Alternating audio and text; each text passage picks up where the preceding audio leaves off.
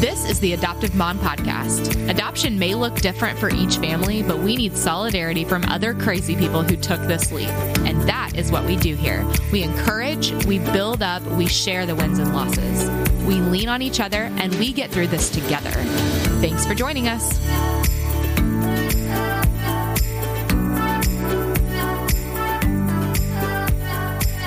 Hello, everyone, and welcome back to the Adoptive Mom Podcast with me, your host, Alex Fitton. You are tuning in to Season 8, Episode 112, in a season full of stories and journeys and lessons learned from adoption influencers of all shapes and sizes, sharing their journeys and their families and their lessons learned with the world. Today, we get to sit down with Christy Gior. Christy is a YouTuber and an amazing follow on Instagram who shares her multicultural adoptive family journey with us and provides a safe place to ask questions and to better learn how to navigate being a white parent of Black kids. Before we jump into our interview, though, I want to remind you guys to check out the AMP store. We've got shirts, mugs, and totes, and if you check out our Instagram today, you will catch a first glimpse of our brand new design hitting the store this week. To stock up on all of your adoptive mom essentials, head to theadoptivemompodcast.com/shop. Okay, let's go meet Christy Gior.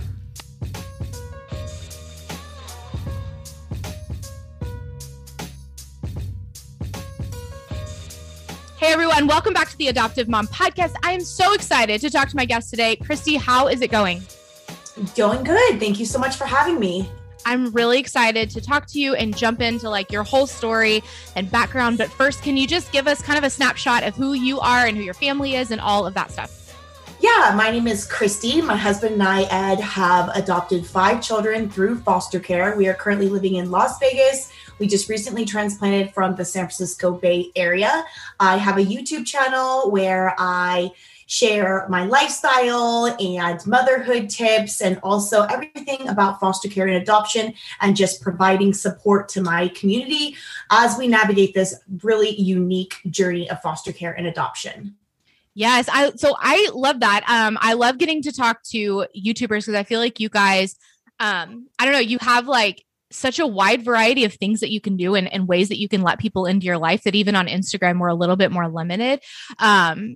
Are you liking the YouTube and Instagram together, or do you like one more than the other? Recently I've started to concentrate on Instagram a little bit more because I'm a little bit, all over with my thoughts. And if I have a personal story I want to share, I could just pop onto Instagram easily, not filtered, not edited, doesn't take a million years to upload, and I could just share my experience right away. So I love the personal side of Instagram better than YouTube. I can totally see that. And it looks, I mean, you do Instagram lives or IGTV quite a bit, which is really cool that you're just pretty consistently sharing your heart for this stuff. And, we adopted out of foster care as well. So that's obviously a big, a big piece of my heart as well. So I can't wait to get into all the nitty gritty of your story. So yeah, just take us back to the beginning. What even got you into adoption all the way to now? So my husband and I have been married for almost 12 years now. We've been together for almost 20, I believe. And we got married in 2009. And initially we struggled a little bit with getting pregnant. And we found out that we could, but we would need a little bit of help. And at that time, our mindset was, you know what, we've always wanted to foster and maybe possibly adopt. Let's just get into that. And then maybe we can come back to this and decide what we want to do. We didn't feel pressured like we had to go a medical route to get pregnant. We knew that we wanted to do both. I grew up in my parents fostering children. So I think I was, exposed to it and that gained my interest. But also we had a very close family friend that had adopted a daughter through foster care. And we really bonded with her and we felt a connection with her and her story. And we loved how positive their experience was. So that's what really got us into it. And, 5 kids later, 9 years of foster care, fostering 36 children. We've now adopted 5. We have twins that are 9 years old that we've had since they were 5 weeks old. And we went through heart surgeries with my daughter. They were premature. And then we went on to adopt 3 more. So 5 kids later, about 12 years later, and here we are. We are no longer foster parents, and we're just excited to concentrate on our family and move forward. So, I mean, none of, I guess the twins would be related, but other than that, no one's biologically related, right? No, my 2 youngest ones we adopted them together. So the twins obviously are, and then we adopted one girl that is 7 months younger than the twins. So they're pretty much like Irish triplets. And then our 2 youngest are biological siblings, the 2 girls. They are 5 and 6, and they're actually only 13 months apart. Oh, wow. So like you've got I have like Irish triplets and Irish twins, I guess. I don't know. They're all between 5 and 9 years old. Wow. Okay. Yeah. So we have Irish triplets as well. And then we have a teen, but I thought that it was hard, but I don't have like another set of twins. I thought it would be easy since they're all closer in age. And I'm like, oh, okay. They fight like cats and dogs. I mean, we can all pick, generally the same movies and the same activities outside of the home. They enjoy all that because they're the same age, but it doesn't make it easier being all the same age. No. And we're even realizing cause we have 2 boys and 1 girl, and one of our boys, he's so grade wise, like there's 1 grade and then the 2 youngest are in the same grade, but they're all less than a year and a half apart total, like bookend. My twins are completely different. One of them is very advanced and, school comes very easily. And one of them struggles a little bit. So I definitely had to separate them as far as classes and things because they compare each other, especially being twins. Yeah, no, I can totally see that. And it's even like friends are different, because they have different personalities. And so we're kind of entering this phase where they're, starting to be school aged. And so they have their own friends and they've always done everything together. And so like navigating that has been harder than I had planned for it to be. You know what I mean? Like you don't think like, oh, that's something that you're going to have to navigate. It's, that's not where your eyes are at. I have 4 girls and 1 boy. So that's a whole different thing, having just one boy. And that's a struggle in itself. He wishes he had a brother. I bet he gets to watch, like a lot of Shimmer and Shine though. Oh man. Okay. So, adopting through foster care, we're all super familiar with attachment issues. Do you have that kind of stuff going on in your house, or did you get them all young enough where that's not really an issue? No, I have been, honestly, compared to a lot of other stories, I am so thankful that we don't have that type of thing or a lot of other issues that foster children have. All of my kids came very young. So the twins were 5 weeks old. And then our 3rd adoption, she was 2, but we knew her before. So the attachment was easy. And then my little ones were 1 and 2. So they all came young and none of them had any type of issues like that. Are they all kind of thrown off when they have seen that just through foster kids that were, reunited or went to a different home, or are they? No, actually, again, they were young when I did foster. Mm-hmm. So they actually took it upon themselves to help out. And we are very vocal with our kids. Like, we're just helping them, with the whole process. We're honest with them. We're going to have a new friend today. It'd be nice if you could make them feel welcome and treat them like a sibling and help them out. So fostering with them already in the home was an amazing teaching moment for them. But they also helped make that child feel comfortable more than I think that they know. And it actually made them better, more empathetic, children as well, knowing that they were helping those children. So, it was hard when some of them left for sure, but, it's a revolving door. There was a new one and it was a new opportunity to help another child. And I think that really helped the process. And I'm curious too, because you said that you were a bio kid in a foster home. Do you think that experience lent itself to just your ability to communicate these things with your kids? Because I think, I did not grow up in an adoptive or a foster home. And so when we started this process, it can get, I mean, our kids were all really young, but that's one of the most common Right. questions that I get just doing what I do with the podcast and just with my ministry is that people are like, but what about the bio kids? But what about, what will my kids think? How will they react? What will this experience be like for them? And it's so hard because I think that I don't know, there's so many different schools of thought there. So what was that experience like for you? And do you think that it did teach you how to talk to your kids and be more open with them about it? So not as far as my experience, because I was very young. I don't really remember it, when my parents fostered, but I don't have biological children. So I didn't really have that dynamic of, trying to explain or that situation. But my adopted children or soon to be adopted children at the time, they understood that they were not going anywhere. And then these kids just needed a temporary home. So it didn't play a part with my experience, I wouldn't say. I think that that's really cool that you were able to communicate that and that it stuck with them, that you're not going anywhere and we're helping these kids out. Cause I think that that's not the experience of of some foster moms, is that you're not able to communicate that even though you really want to. And, I did an interview last night and that was something that she really struggled with, was like convincing her kids you're not going anywhere. I don't know, what advice would you have for those women of just how to talk to your kids and I don't know, put that conviction on them that you are here to stay and you're secure here? I think just being open and honest with them. I have always from the get-go wanted to be completely honest with my children that were going to be adopted.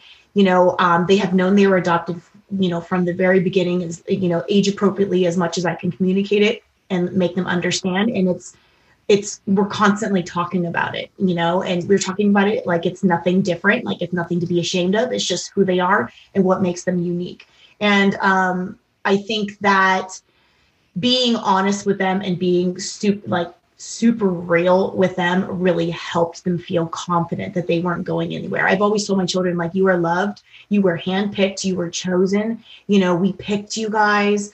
And I think that's really important. It's something that you should continue to make sure that they're always loved and they feel loved and they were wanted and they were chosen, because they're going to remember that growing up, especially in like a transracial, home. There's a lot of other layers and, of the onion that you have to peel, and you have to think about that other adopted families of the same race don't really have to think about. So in that situation, it's even more so important to let them know how wanted and, chosen and loved they are. Yeah. And that was going to be the next pivot that I was going to ask you about, just kind of shifting gears. You guys have, different colors going on in your home. And so being honest, what are some of those conversations, even the harder conversations that you've had to have with all your kids, not just the ones that look differently than you? So I'm glad you mentioned all the kids, because it's not just talking to my Black children. Oh, yeah. It's all of the kids. Like, they are brothers and sisters, regardless of the color of their skin, and they need to stick up for each other. So that was the first thing. It's all of them. I educate all of them. When I talk to, my Black daughters about a situation, my white daughters are there also. We're all in this together. And I think that naturally, when you're thinking of it in a kid's mind, we're like, you look different than I do, So I think one of the first teaching moments to help their bond as siblings and just to make them all feel comfortable in our home is we're all different. We're all beautiful, and we celebrate those differences. It's not like, oh, you're different and because of this, and you're different because of that. Yeah, you're different because of that, but that's what makes you beautiful, and that's what makes you unique, and that's what makes our family so special, because you bring those curls to the table that I can't bring. You know what I mean? So it's just celebrating the differences is what has really been the forefront of the start of teaching in our family. And I think that that's even, on a much larger scale, because people who are outside of adoption obviously have to deal with racial issues, regardless if they're adopted or foster care or whatever. But even in adoption, there's so many different ways of thinking about, should you talk about it? Should we talk about it openly? Should you draw attention to it? Should you sweep it under the rug or just not talk about it or not make it a big deal? And like in our house, we talk about it all the time. We celebrate it. That's not something we sweep under the rug. And I've had people even tell me that, like, oh, just don't highlight it or bring attention to it. And I think that it can kind of be a little bit of a parallel, like I said, on a much smaller scale to the race issue. It's like, if we don't talk about it, then it's going to seem bad or shameful. So yeah, I imagine that you've had to have some really hard conversations just about what's going on in the world. Would you mind like sharing some of that stuff with the moms listening? Yeah, everything is very, very age appropriate. Like my son is 9. I'm not teaching him how to behave and act, when he gets pulled over quite yet. That'll come in a couple years, but everything is very age appropriate. And my teaching method is I use the real world. So if something happened, I saw in the news or something's happening in the real world, I take that issue and that's the teaching moment for the day. Like, guys, like this happened today. How do you guys feel about it? And age appropriately, we discuss it. So I take real world events and put it into age appropriate context. And then that's how I choose to educate our children. We have literature and things like that and books, which really helps me because I'm a white woman and I'm constantly learning and evolving and implementing what I've learned for the benefit of all my children, regardless of the color of their skin. But books have really helped to educate me so that I can educate them as well. Yeah. And I wanted to ask you, because you just backing up to the beginning of when we started this topic in particular, you said, it's a conversation that you have with all of your kids, not just your Black kids. And so how have you seen your white kids become better equipped to, lay aside their privilege in a way for their brothers and sisters that probably wouldn't have happened if you weren't having these conversations so readily in your home? Well, they're only 5 and 6, so I'm not seeing a lot, to be honest with you. I think the first step at that age is to, learn to love each other, and regardless of the color of the skin. And I think it starts racism, prejudice, whatever you want to call it. It starts in the home and it's taught. So having my family be so colorful is making my white children more better and for just life in general, not towards siblings. But I think they're still young. They're still really, really young. And I think that I haven't had those conversations, those tough conversations, real world things with them as I had my 9-year-olds, boy and girl, because they can read.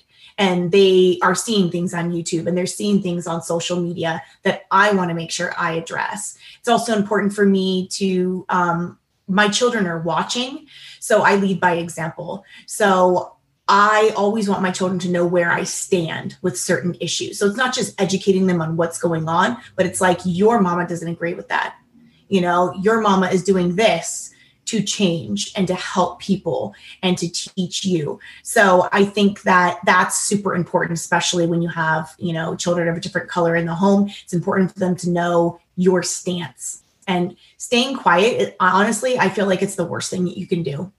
It's sweeping under the rug. And I'll be honest with you, that's why I think there's a lot of angry and hurt adoptees that feel like they lost their identity because, yeah, sure, they felt loved and their hair was done, but they never saw their parents standing up for what they believe in and being on their side and teaching them and, being present in that way. So I think that's what, for my little ones, they don't really know much yet, but I'm excited to see what kind of people they're going to be because of the teachings in the home. Yeah. I'm glad you brought up just adoptees' voices. And that's been coming up a lot as I'm just doing more interviews for this coming season. I'm still at the, early stages of my recording process for this year, but it's even from when I started in 2017, I feel like it's becoming in such a good way. Adoptee voices are being much more elevated. So what are some of the best things that you've been able to learn from adoptees just recently? So I know me being on a platform, I've had a lot of people reach out, foster parents, birth parents, adoptees, and there's some beautiful, positive stories of how some Black adoptees had white parents that really put in the work and they felt so loved and they loved their childhood. And I feel like a lot of those positive, well, frankly, almost none of those positive experiences are being told. We see a lot of angry adoptees and that frustrates me. And a lot of them are actually so angry about their past that they haven't moved on from their anger to actually get to an educative space where they can help other foster parents, navigate it and teach them of what they can do to help the life of their adoptee. So I'll be honest. So I hope that when you do interviews, you find some positive experiences also, because we can learn a lot from them of how to do better and how to be better for our adoptive children. And that's one of the most resounding, when I do interview adoptees, because I always include adoptees and birth mothers and adoptive moms in each season of the podcast that I do, so that we're getting all voices from the adoptive triad. And that's something that I love, is that resoundingly every single adoptee who had a positive experience and grew up feeling loved, it's like the common thread is that their culture was celebrated and that they were allowed to ask questions. And we don't hear those stories. No, we don't. We really don't. And I know firsthand that there are so many, adoption can be so beautiful and they can have loving, and great childhoods, but we're not hearing a lot of those stories. We're really not.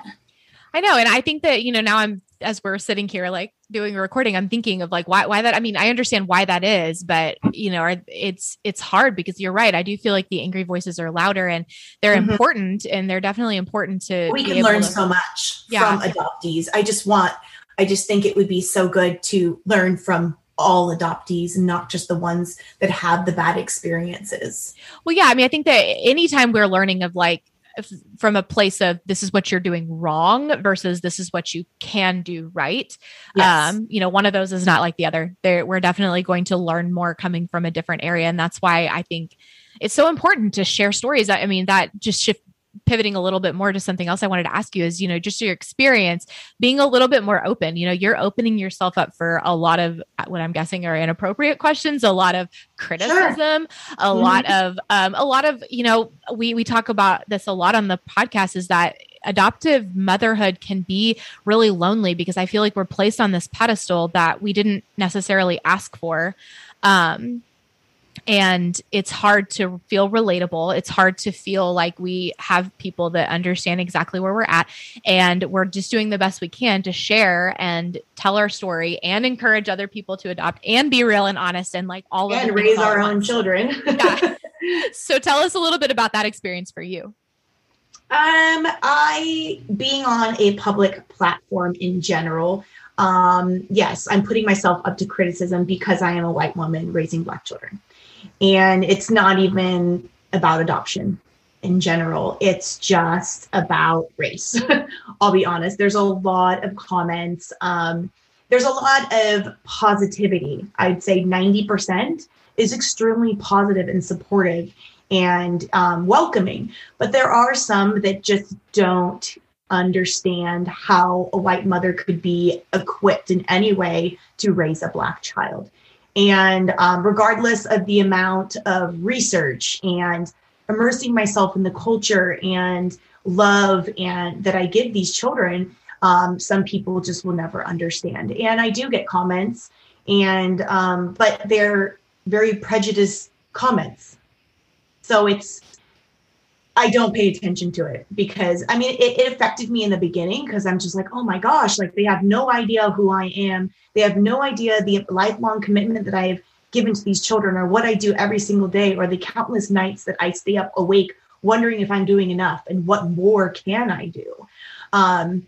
So there's another piece of this also. I have realized that, there are other women that feel the same way. So I want to be that support system and talk them through what I've learned in my experiences. Also, I think there's just like a label that a lot of people put on white adoptive mothers of Black children, that we're just trying to save these children and give them a better life. And there's some of us out there that are really, really get it. And we're really trying to do more and be more. So I think that, the comments and things, I get a lot of it. They don't bother me anymore at all. And I would give advice to other people to keep doing you. You know what's in your heart. Keep doing better. Keep listening. Keep going. And don't pay attention to those comments because they're doing nothing to help you raise your child. Man, I think that's like, it's amazing advice. It's easy. It's easier said than done. I'm speaking to someone who's like a chronic people pleaser. I am trying. That's why I'm trying to help. I'm trying to make everyone aware of the commitment and what you need to do it's education that it will never stop. It'll never stop. And they need more than just a safe home and a nice neighborhood. Like they need so much more. Love isn't enough. That's all I'm going to say. Well, I mean, I hope that's not all you're going to say, because I'm about to ask you some more questions about it. But okay. So I think that's really, really interesting kind of path to go down. And I'm really excited you brought it up, because I think like we already said, we're in this culture where more voices, birth mother and adoptee voices, are being elevated. And that's amazing. But I do feel like what we do as adoptive moms, especially those of us like you who are putting in the work, like you're not just like, look at our cool family, you're putting in the work. And it's so hard, because I feel like we're being asked to kind of like negate that for ourselves, not that it's about us at all, because it's not, but it's still hard. Like, that's the whole purpose of the podcast, is to be able to have a safe space for adoptive moms to come and listen to each other and be encouraged by each other. Because what we do is really hard, and you can't get away from that. Even if it's just as important as the other two parts of the adoption triad, it's still really freaking hard. And I don't know, what do you do with that? Because I feel like we're being asked to sit down and just shut up about it so often, So this is exactly why I did this, because we need that support. We have a voice, but we do need to listen. I'm going to be honest. That doesn't mean we have to sit down and shut up, but we do need to listen. We have a lot to learn, because, we're trying to do best for our family. But I also think that we learn through personal experience and through other people's stories, those real raw stories, not the ones that you see on TV that is concentrating on the drama and the hurt and the pain and, the abuse and all that.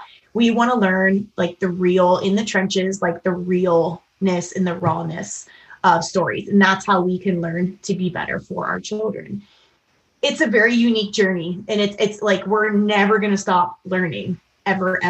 It's really, really difficult. And I really wanted to create that space for foster parents specifically, to have that safe place to ask questions. I think, and this is a little bit off topic, but I've had many people say how intimidated they were, white women, how they're intimidated to ask, their, the Black community about hair care, or about, what they can do, because they're afraid of being judged. They're not going to be doing enough, or they're not doing this right, or they're never going to be enough. So for me to have a platform to help educate and teach, people have told me that it's easier to ask me those tough questions that they're scared to ask the Black community. And not everyone feels this way, but that's just my experience. So I think that's why I kind of created this space, because I'm like, well, maybe they'll listen to me. Maybe they'll be more comfortable asking me questions. I can learn from other people, and I can just share what I've learned. So I think it's a really good space to have. Yeah. And I mean, it sounds like you're really taking a boots on the ground, like alongside approach, instead of a look at me approach, it create a bridge, that gap. Ask me those questions that you're nervous to ask someone else. I'm not going to judge you. I get it. I'm here. We're all learning together. Right. Absolutely. And it's instead of saying, I don't know, instead of having this life that can feel very other to so many people who are not in foster care, who are not in the adoption world, to invite them to walk that alongside you is very vulnerable, like we've already talked about, but I think it's really necessary. And I mean, it's people like you that we're so grateful for, because we can feel like we're, again, doing it next to you instead of just watching you and then trying to figure it out on our own. It's our village, we all got to do it together. Yeah, that's really cool. So what would you say some of the harder lessons that you've invited people along the ride for have been? Harder lessons. Just things that you've walked through that have been harder to share. I think most recently a story that I shared on my Instagram about, someone saying something to one of my kids. So all race aside, adoption aside, all the struggles journey, I think the hardest part of adoption, for transracial adoption, like my family, is what people may say to my children. when I'm not around. People are curious, people are nosy. And I recently had a situation where my daughter and another little black friend that she had just met in her community, a girl a couple years older than her, they've been playing a lot and they kind of had a misunderstanding about something. And the little girl said something very mean to my daughter. I shared it on my Instagram IG stories about how she was adopted and how assuming and telling her that she was left on the side of the sidewalk on the street and how she had to knock on doors looking for a family. So this is the kind of stuff that people don't realize is going to happen. It may not be as extreme or serious as this situation from this mean girl, but it's going to happen. People are going to ask your child, especially if they don't look like you, when you're not around, even adults, like, are you adopted? Well, where's your real parents? Like, I think that is the hardest part of adoption for me, is the emotional aspect of that. Like, what the heck are you asking my kid? Like, there's a lot of emotions. I went through all the stages, anger, like resentment, like, okay, like equipping our children with the knowledge and the confidence of knowing, what to say back, what they're comfortable saying back, has been the hardest part of adoption for me. And it's, first of all, letting them be, okay and feeling confident that they're adopted, not making them feel different, and then equipping them with the knowledge and the comebacks of what to say when someone asks them that, and letting them know that they don't have to share their story. Like, you don't have to tell them where your birth parents are. You don't have to tell them your story. You don't owe that to anyone, So I teach my kids, my husband and I all the time randomly be like, hey, are you adopted? And they're like, yes, I am. It's normal. It's a normal thing in our family. And the more we talk about it, and the more we equip our kids with the knowledge and the confidence of what to say back, the better they can handle those type of situations. And then they won't be hurt afterwards. They won't be affected by that person of what they said. Girl, so that has definitely been the biggest challenge in adoption, is dealing with the comments and things that people say to my children. Who cares what they say to me? I can handle it, but don't say it to my child. No. Yeah. That's what, I was just saying that last night, that I feel like we have to have like a tender heart, but a tough exterior. We've got to be like lying on the outside, Yeah. And it comes honesty. It all goes back to being honest, not pushing anything under the rug. No topic is off limits. Like, my children can ask me anything and I'm going to give them an honest, age appropriate answer. Love it. And I think that, I want to say, like, there's no guide for this, but in a way, people like you are the guide. And I know that that's, you're doing it differently than a regular guide that we would look at, like a how-to, but it is right. Like an invitation to walk alongside, which is, it is. It's just sharing what I've learned, sharing my stories and how I handled it. Yeah. Oh, so much good stuff, dude. Like, just so many good pieces of, I don't know, just things to think about, reflection stuff. I don't know. I'm just really excited that we get to learn from people like you, and that we get to, do this next to you, because it's really hard. And you're right. We need a village. And sometimes it's really hard to find that village close to you. Those are some things that, people don't really realize happen, and this is good for people to know, and how they think, if they can handle situations like this before they even adopt. Yeah. It kind of throws you into it. Yeah. I mean, it's a lot. Like, the more equipped we are, to ahead of time, the smoother and the better it's going to be, raising our kids. I'm such a strong believer that I feel like, when we're going through training, especially in foster care, when we're going through foster care training, I feel like there's this balance of what is too much to tell hopeful foster parents that have like stars in their eyes. Absolutely. And we don't want to scare them away because we need you. Exactly. But then how much are we doing a disservice? You said you don't have attachment issues in your home, but we did. And we were not prepared for it because we hadn't been. And that's so hard, because I feel like when we're handing people, this is what you are going to deal with, or this is what you could deal with, or this is what to expect, we're helping them. I mean, yes, there is that like scare factor, but when we're unequipped and we have expectations that don't match reality, that's never going to help, And it's definitely something that you can't just teach and expect people to absorb for their lifetime. This is just like, I don't remember anything I learned in my foster care training. Like, I mean, yeah, if we talk about it, I may remember some things, but 99.9% of what I've learned is just from the real world, and literally just posting videos and talking about my situations, or talking about hair care things, and going back and reading the thousands of comments that people have left me on their tips and their advice and their personal stories. It's what taught me and made me better. So I'll be honest. I think if I was not a YouTuber and I did not have this platform where I talked about foster care and adoption, I would not be as educated, as empathetic, and I would not know as much as I know. I wouldn't be as good as a mother to my children if I did not have this platform, because it opened myself up to all this advice. And, so I'm really thankful for it. Yeah. And I think, there's definitely a factor there of laying aside pride. And that's can be the biggest one. Yeah. I think that's the biggest breakthrough of what I'm trying to do here is like, hey girl, we need to do better. Like, I'm going to help you because you may be intimidated by their voices of hurt, but hey, I'm going to help you. Let's do this together. I need you to know how important this is. I need you to do better, and I'll help you. That's what I'm trying to do. I love that. Like, that's so necessary. And just kind of getting over those stigmas of pride, or of you messed up, or now you've done it, or whatever. That's what's going to, like what you said, that's what's going to bridge that gap ultimately. Right. Such good stuff, dude. Okay. Can we get into these closing questions? I'm so excited. Sure.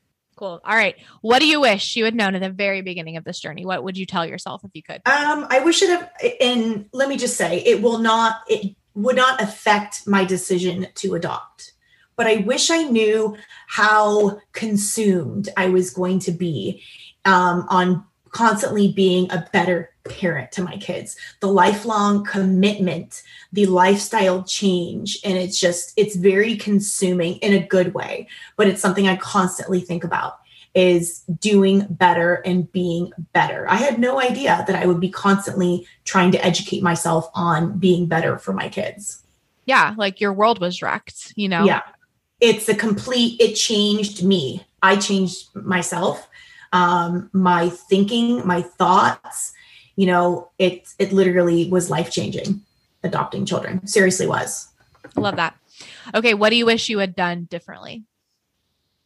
I wish I would have just kind of like opened up sooner. And I also wish in the whole foster to adopt realm, I wish I would have let go sooner, because you have no control, and you're constantly trying to advocate, and you're constantly trying to do better for these children. And I wish I would have just like let go and let be what will be, because I had no control. So I wish I would have just kind of relaxed and let go and just let the process go. And I think I would have avoided a lot of stress and heartaches. It's a process that you have no control over. So I wish I would have let go sooner so I could just relax. Girl, that's like the hardest lesson to learn, is just not having the control. And oh my gosh. Yes. It's still, still a problem this side of adoption. Yeah, it is. Okay. What was your favorite way that your people supported you? Like my family members, community. I think that with my family, I didn't know how they were going to react to me deciding not to have biological children, because even though I could with a little bit of help, as soon as I started fostering and met these children, we adopted the twins. I just knew that this is what we were meant to do. And having a biological child just wasn't a priority for me anymore. It never was really high up on our list, to be honest with you. I think a lot of people foster and adopt because they have infertility problems, and because, they think it's their only avenue to build a family. And it wasn't like that for us. It really, really wasn't. But I think that the support that I received from my family, choosing that route, and also choosing to adopt children of a different race, that by them showing support by treating them like a biological child, is huge for me. Yeah, they're not alongside me in the trenches, like digging deeper and educating about the culture and all that, but they show my kids an equal amount of love, even the ones that look like us and that don't. So I think that was the biggest support that they could have done. It seems very small, but honestly, that's all I need from them. Just treat them all fairly and love them all and be good aunties and uncles and grandparents. And that speaks volumes for me. And that was very supportive. And I didn't know what it was going to be like, but the fact that they treat them like they are biological meant the world to me. And it was super supportive.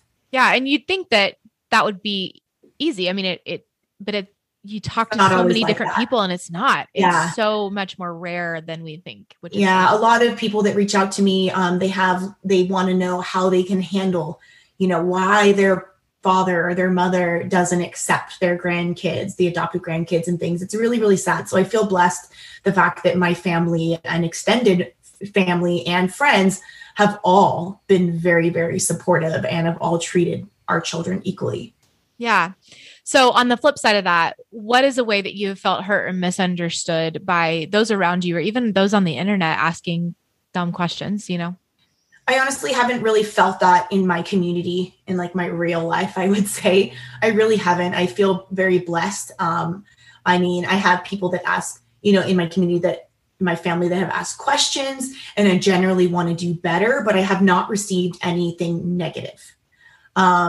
At all. Of course, I've received lots of comments, negative comments, but the positive ones outweigh the bad ones on the internet. The comments that I receive are stupidity, honestly. They're very closed-minded thoughts, and they are just meant to get attention.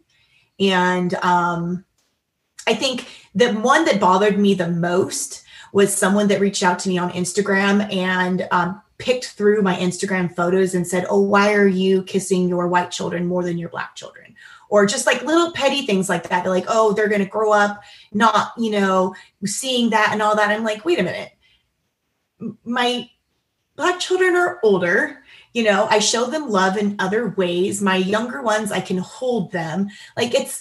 I questioned myself. I'm like, am I representing that on my Instagram? And those are the ones that kind of get you, and make you think, am I doing this? Am I not doing that? And I just realized, no, you're tripping. So those did bother me because it really made me put thought into it. And I'm like, well, am I not? But I'm like, no, I'm not. I never want to portray that.